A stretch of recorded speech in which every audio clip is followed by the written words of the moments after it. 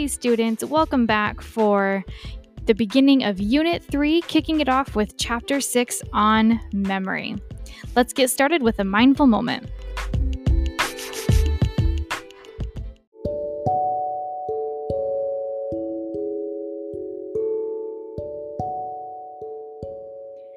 For this week's mindful moment, find a posture or a position that's comfortable for you.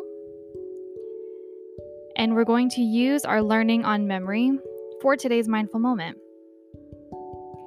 Think about a place that you visited or a happy memory and really imagine that physical space. Try to let yourself be immersed back into that moment. Do try to pick a moment that is safe emotionally and physically for you, and let yourself be fully present there. As you're in that memory, in that special place, think about the ground that's underneath your feet there. What's it like? Is it grass? Is it sand? Is it water? Is it rock? Or maybe it's open sky under your feet. What's the weather like in that space? Is it cold, windy, warm? Is it snowing? Raining?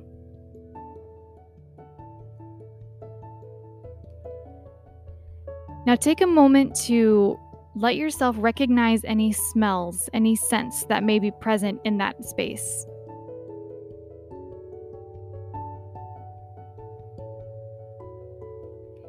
And let yourself be filled up with that memory.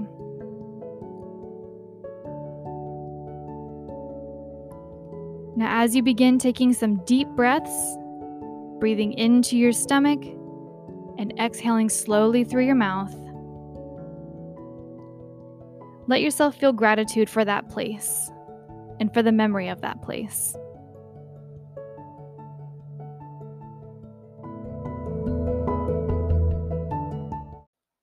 What is memory? Have you ever thought about that?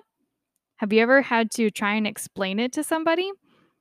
How do we put words to describing what memory is?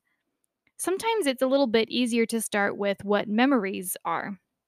There are things that you remember from the past. But even that is kind of using the definition of the word to describe itself. So here's what psychology says. Memory is an active system of the brain that receives the information from the senses, puts that information into a usable form, organizes it as it stores it away, and retrieves the information from storage. Memory is quite a bit more complicated than we give it credit for most of the time. We don't even really think about it. You just remember things and seem to forget others. But memory is a highly complex system. And you'll remember that in chapter 3, when we discussed sensation and perception, that all of the sensory information you take in has to be translated, essentially. It has to be translated into neural impulses that the brain can understand. So, what memory does is take information from the senses, makes it usable, organizes it as it stores it away, and then later on, when you need that memory, that information, memory's job is to pull it out of the reserves and bring it back into your conscious awareness. One of the major functions of memory is encoding. This is a special set of mental operations that we perform on sensory information to convert the information into a form that is usable in the brain's storage systems. It's step 2 of the memory process. Step 1 was get the info, step 2 is make it usable. The process of making it usable is called encoding. Now, step 3 is storage. It's exactly what it sounds like, holding on to information for some period of time. We'll get into more of that later on. And then retrieval, that's getting it back when you need it. Getting information that was in storage into a form that can be used. Let's get a quick overview of the 3-stage process of memory. We'll Get a quick overview of this, and we will get deeper into each of these three processes throughout today's lecture. So, first, a sensory event occurs. You are hearing the sound of my voice. That information is being encoded. Remember, that's our little translation piece. It's then going to your sensory memory. This is where information can be lost within a second or so. This is really just being able to make sense of the visual environment around you or the auditory information you're taking in. We'll get into that in a little bit. If there's enough selective attention given to that sensory memory, it enters your short term memory. This is where unrehearsed information can live for about 15 to 30 seconds. So here's a scenario: somebody gives you their phone number, they give you all 7 digits. That auditory information is received, encoded, taken into your sensory memory. And because it's important information to you, you are giving selective attention to it. And you have about 15 to 30 seconds before those 7 digits are forgotten, before they're lost on you. But this phone number is really important to you. So here's where the third stage of memory processing comes in. You're going to repeat that number to yourself over and over again. You're going to rehearse it, and that will help it be converted into your long term memory, where you can later retrieve that number when you go to make that phone call. In long term memory, information can be retained indefinitely, although some memories are easier or harder to retrieve than others are. Let's look now at some of the different models of memory. First is the information processing model. This assumes the processing of information from memory storage is similar to a way a computer processes information. There's those 3 stages, and it's kind of a big picture view of memory. There's quite a bit of critique around comparing the human brain to a computer because a computer doesn't have emotions or feelings, and it most certainly does not have hormones. So it's a little bit of a lost comparison. The brain is more complicated than just a computer. So while there is some validity to this argument, to this model of memory, there's also a lot of questioning and debate around it. The second model is the parallel distributed processing model. This is a model in which memory may no, shoot.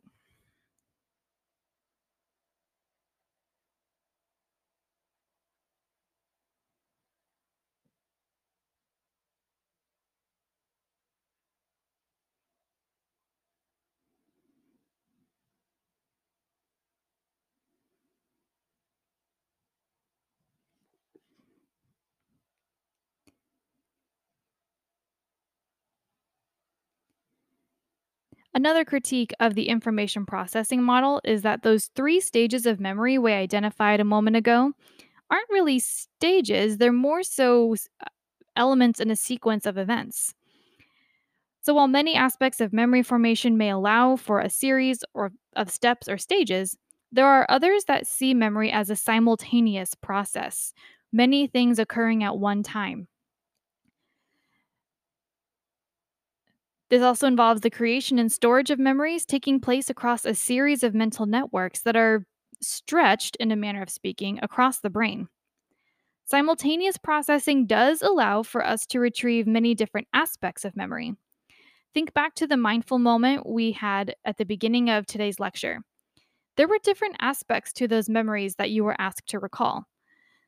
There were olfaction aspects, there were tactile aspects, and we didn't even get into any thoughts or feelings that you may have about that memory or that are embedded, that are part of that memory. So, having this simultaneous processing allows for all of those elements to be processed much faster. This model of memory, this simultaneous processing, is known as the parallel distributed processing model. It states that memory processes are proposed to take place at the same time over a large network of neural connections.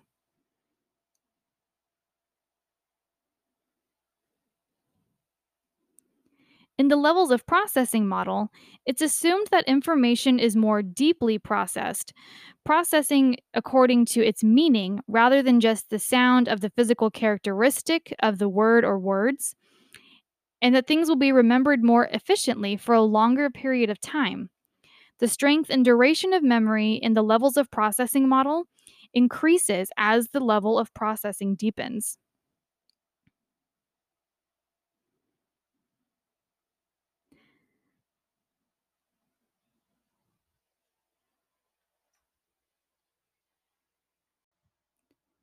Let's dive deeper into the information processing model. That overview that was given at the beginning of the lecture with the three stages, that is part of the information processing model. So the first stop is sensory memory.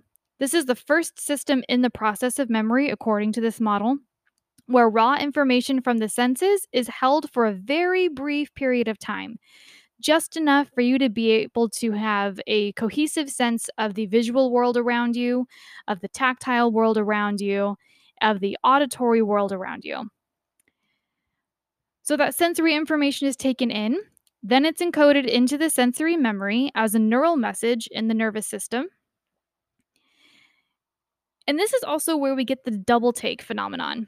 So, this is where visual data is received by the eyes, but it takes an extra few milliseconds for the brain to process what you just saw. So, if you've ever been to a beach and there was a person wearing a very skin toned bathing suit, you may have done a double take because for a split second there, your brain thought that person was completely nude, that they weren't wearing anything. So, to make sure you were getting the accurate information, your brain said, "Whoa, go check that out one more time." So you did, and you realized, oh, they're just wearing a flesh tone bathing suit. There's two types of sensory memory, echoic and iconic. Echoic has the word echo in it, and it's our auditory sensory system. Your echoic memory only lasts for a few seconds, so you're able to string sentences and words together in order to understand what is being said. Your echoic memory is very active right now as you're listening to this lecture. And then iconic memory has the word icon in it. And an icon can be an image of something. So it's our visual sensory memory. And it lasts for only a fraction of a second. Because think about the amount of visual stimulus that exists in our world. And your brain has to selectively process through each of those images very quickly. So it's very fast in and out. If it's not necessary, get rid of it. We've got other stuff to do.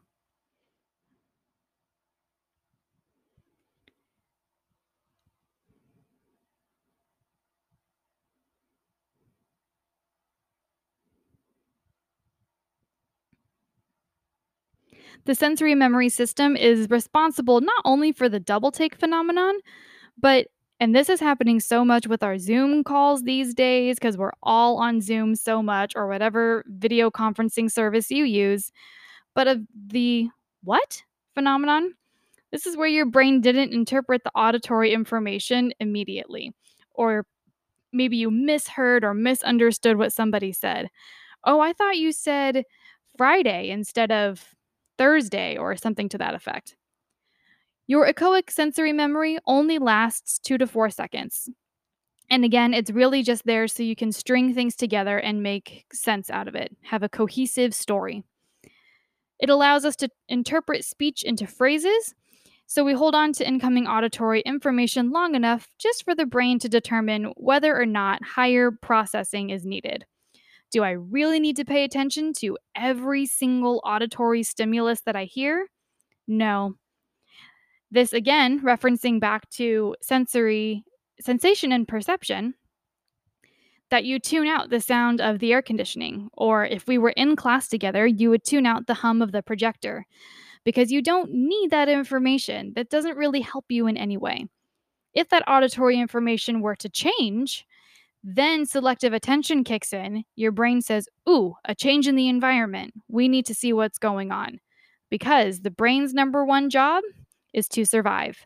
So it wants to know about all of those changes so that it can assess whether or not it needs to pay more attention to ensure its own survival.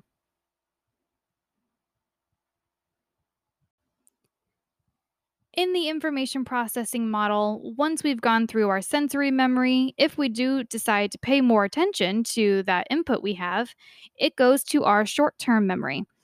This is the memory system in which information is held for 15 to 30 seconds while it's being used. You can help these memories stick around longer through maintenance rehearsal or practicing. A attractive person gives you their phone number, you don't want to forget that. You're going to say those numbers over and over in your head until you are sure that you remember them. Another great example of this is that there was a song, I think from the 80s or something, that was the digits of a phone number. And you may have heard it. It goes something like this: 8675309. That's how I remember all phone numbers these days. If I forgot my phone at home so I can't just enter it right away, I use that little jingle and I sing it over and over in my head so I can remember that number. So, encoding is primarily through auditory stimuli, although some are iconic, a visual sketchpad of sorts. You may take mental notes about what exactly that item looks like or what that person looks like so you can reference it later. And here's that term selective attention again. It's our ability to focus on only one stimulus from among all of the other sensory input that we're getting. So, only a stimulus that is important enough will make it to be consciously analyzed for meaning in our short term memory. And the info evaluated by our pre analysis is accomplished by the attention centers of the brainstem. Now, what's really interesting in short term memory, it's called the cocktail party effect. You may have had this happen to you. You're in a really crowded room, or maybe you're at a really hoppin' party or something, and I don't even know if anyone says that anymore, a hoppin' party. You know what I mean. It's a good party. Lots of people are there. It's noisy. And out of nowhere, you hear your name, even though it's like across the room. And you're like, how on earth did I hear that? Do I have supersonic hearing? No, your brain just knows that it's supposed to pay attention to you. So if someone's talking about you, you want to know about that. And your brain is absolutely going to use some of its reserves to be able to pay attention to whatever they're talking about.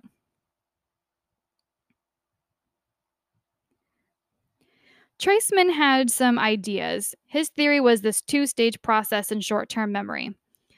Stage one is that incoming stimuli in sensory memory are filtered on the basis of simply physical characteristics.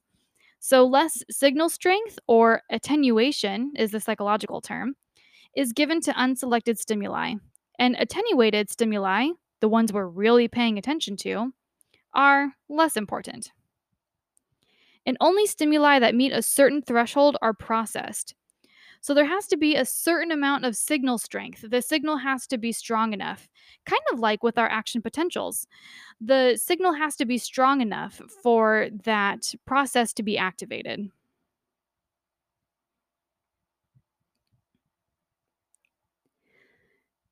Let's talk now about working memory. Working memory is different than short term memory. Your working memory is an active system because memory itself is an active system. And your working memory processes information present within a short term memory. So it's comprised of three interrelated systems. First is the central executive. It controls and coordinates the other two systems, which are the visuospatial, that's your visual sketch pad, and the phonological loop, which is like an auditory recorder. So here's the mental image to conjure up for working memory. You have an executive sitting at a desk with an audio recorder and a sketch pad.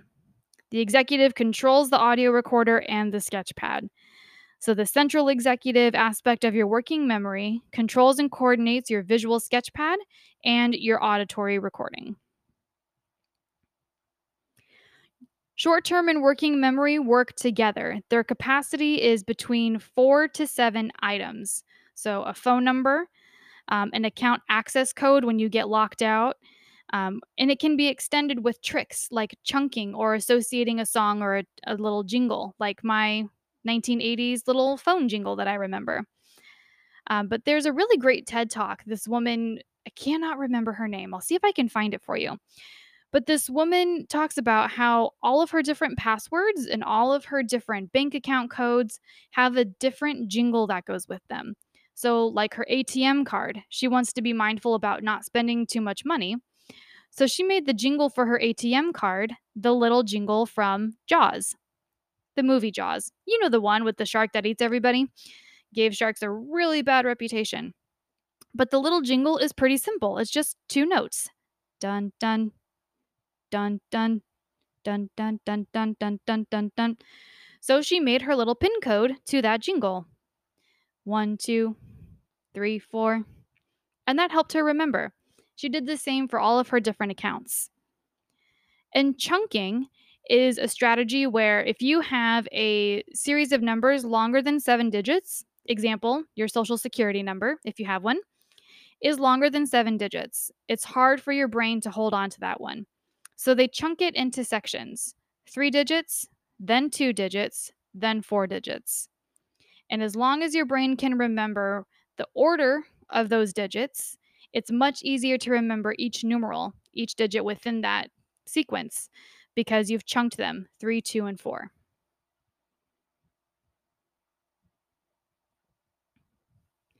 So that's short term and working memory. Long term memory is one that research is really interested in, especially with neurological diseases like Alzheimer's that are really detrimental, and dementia, in which memory loss is a big aspect of that. And it's our long term memory that tends to go first. So, long term memory is where information is placed to be kept pretty much permanently. We do lose some of our long term memories over time, but we do retain quite a bit of them. And the human brain has the capacity to retain our long term memories for the full duration of our lifespan. It's pretty much unlimited storage. The memories may be available, but not always accessible. Like how the housing market here in Sonoma County, there are lots of houses for sale, they're available, but with my bank account, they're not all accessible to me. Many long term memories are encoded as images. Do you remember what the Mona Lisa looks like? Have you ever seen it in real life before? Or have you just seen a picture of it in a textbook or in a Google search? So much of our long term memory is iconic, it's image based. But what's fascinating about memory is that there is a strong association with our olfaction, our olfactory sense. So some of our memories have a strong scent component to them as well. So, an example of how our olfaction plays into our long term memory. The mindful moment for this week is to visit a happy memory or a physical space that you've had a really positive experience in. For me, the image that always comes to mind is one of my favorite places in all the world, Kailua Beach Park in Oahu, Hawaii. And I realized as another person was guiding me through this exercise a few years ago, I wonder if I like that memory because shoot.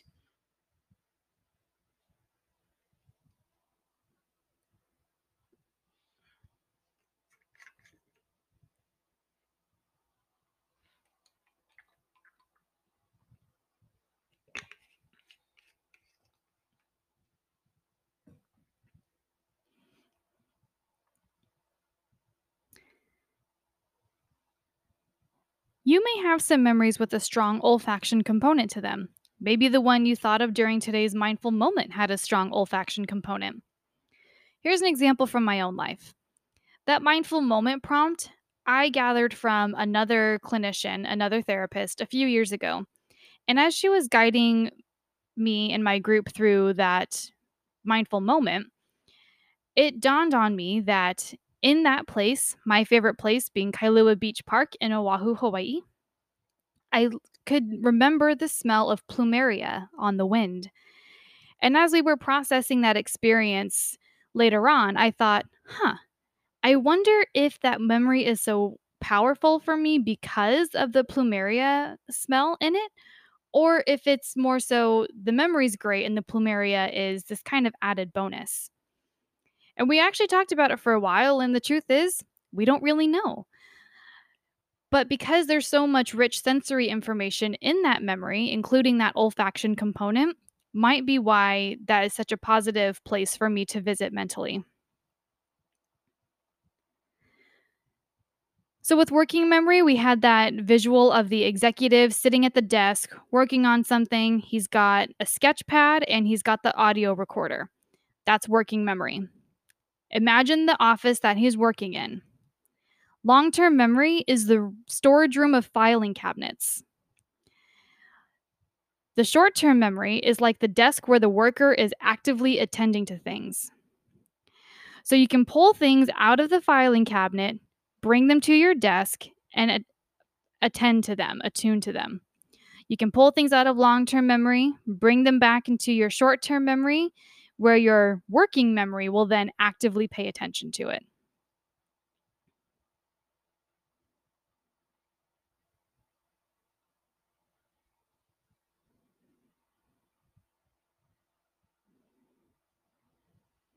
There's different types of long term memory. The first is non declarative. To declare something means to state it out loud, to declare your love for somebody. You usually make a big show of it if you're declaring it, but it means to state something out loud. So, non declarative, we're not saying it out loud. There aren't really words associated. These are also called implicit memories. This is memory for skills, procedures, habits, conditioned responses, and emotional associations. Oftentimes, these are not conscious, but they're implied to exist because they affect conscious behavior. Things like knowing how to tie your shoes. You can do that without having to go through the whole little verse that we were all taught about the bunny and it goes around the tree and then down the hole. You don't have to say that to yourself anymore. You learned how to do it and you remember how to do it. You can just go about it while you're talking about something else or watching TV, having a phone call, listening to a podcast lecture. Those are non declarative memories.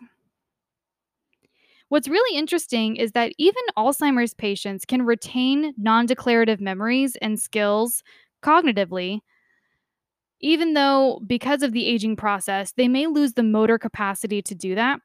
And one of the things associated with Alzheimer's is neural degeneration.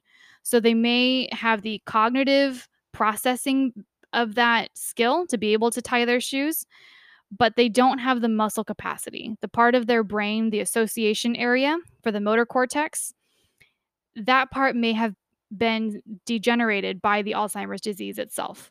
So they don't have the physical capacity, even though they know how to do it. It's a really interesting way that works out. So the second type of long term memory is declarative. Declaring something, we're stating it, we're using our words. These are also called explicit memories. This is general knowledge and things that are conscious and known. So within declarative explicit memory, there are two types within that as well. First is semantic. This is general knowledge like language and information learned in formal education. So you're developing semantic memories by attending SRJC. And our semantic memories are relatively permanent, but you can kind of lose the way to this kind of memory. There is a little bit of use it or lose it to it. And then that second type of declarative memory is called episodic. This is personal information not readily available to others, such as daily activities and events. These represent episodes from your life. They're episodes that are important that get converted to the long term memory. Remember, your brain is going to analyze and assess, do we need to keep it or can we get rid of it? So, in your book and on the slides, there are some visual maps that help lay out the organizational strategy for long term memory because it is a little bit complicated. So take the time to check those out as you review the text.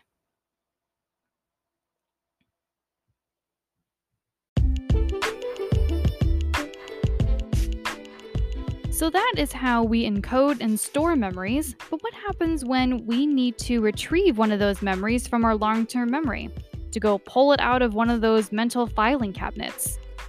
And do our memories stay preserved when we store them, or are they subject to change?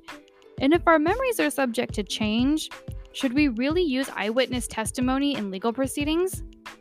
Find out in our next episode. We'll see you then.